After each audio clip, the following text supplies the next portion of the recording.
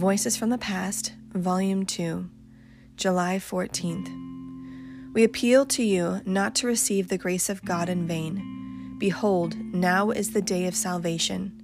2 Corinthians 6, verses 1 through 2. By the grace of God, Paul means the message of the gospel. The gospel is called grace because it is the instrument, under the Spirit of God, of bestowing the benefits of free grace upon us. To receive it in vain is to receive it unprofitably.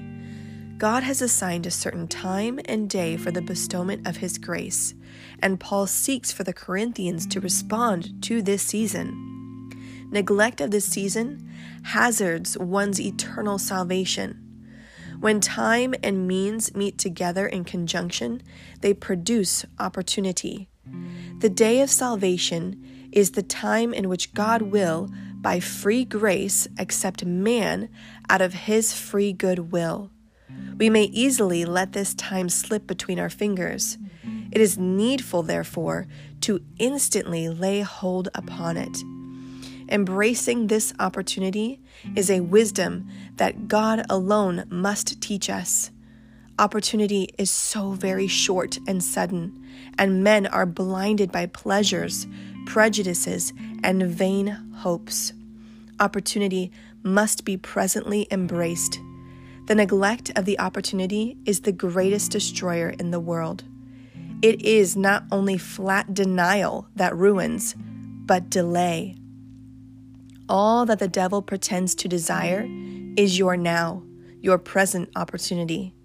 He will offer God your tomorrow. Let me have the present time and give God all the future. Few deny, but most delay.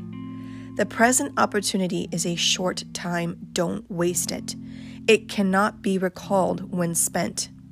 It is an irrecoverable loss.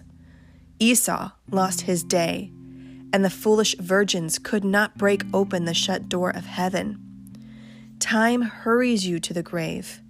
You have no assurance of another opportunity. Death may knock without warning.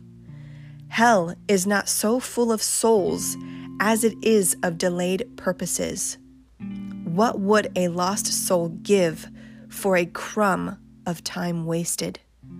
Nothing can recompense for the neglect of salvation, yet salvation can recompense for our neglecting all other things.